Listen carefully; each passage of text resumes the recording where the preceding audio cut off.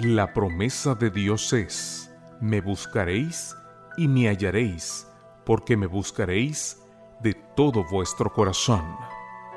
Bienvenidos a Yo estoy contigo. Promesas bíblicas para vivir confiados, escritas por Vladimir Polanco, en la voz del pastor Eliezer Lara Guillén.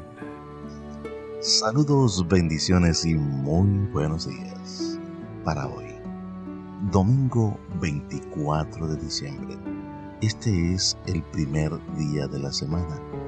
En las lecturas devocionales para adultos recordamos la invitación de Reavivados por su palabra, para que leamos juntos de nuestras Biblias en el libro de Isaías, el capítulo número 31. En las lecturas devocionales para adultos, el título que estamos compartiendo en esta oportunidad: Él salvará a su pueblo.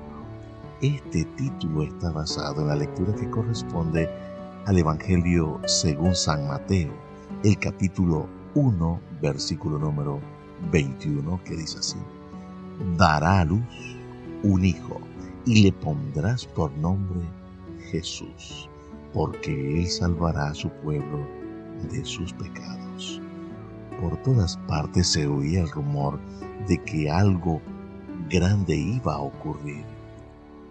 Según Suetonio, el historiador romano, en aquel entonces corría una vieja creencia establecida de que para aquel tiempo vendrían hombres de Judea a gobernar el mundo. Tácito se refiere a lo mismo cuando dice que gobernantes que vendrían de Judea establecerían un imperio universal. Y Flavio Josefo, el historiador judío, escribió que se había propagado la idea de que un judío se había convertido en gobernador de todo el mundo habitado. Mientras estos relatos iban de boca en boca, algo fascinante estaba ocurriendo en la pequeña ciudad de Belén. En la oscuridad de la noche se entonó el más glorioso canto que hayan escuchado oídos humanos, un canto de salvación y esperanza. Cuando los pastores cuidaban las ovejas, el resplandor de una refulgente luz quebrantó el poder de las tinieblas. Era la luz que emanaba directamente de un ángel que les dio este mensaje: les traigo una buena noticia que será motivo de gran alegría para todos.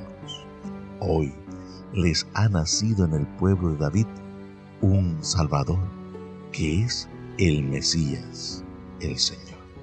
En el mundo grecorromano, la palabra evangelión, buena noticia, se usaba con un sentido religioso en el culto que los romanos ofrecían a favor del César. Ellos consideraban que la llegada de un emperador al trono o su triunfo en la guerra era un evangelión que los dioses les habían mandado. También con este sentido religioso utiliza Lucas las palabras Salvador y Señor para referirse a Jesús, títulos que se utilizaban para saludar al emperador durante el día de su cumpleaños.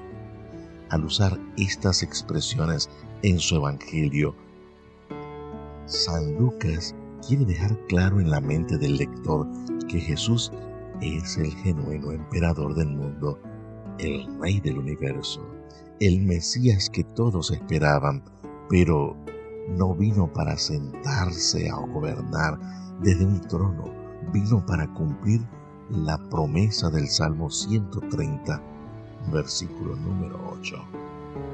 Él mismo rescatará a Israel de las cadenas del pecado.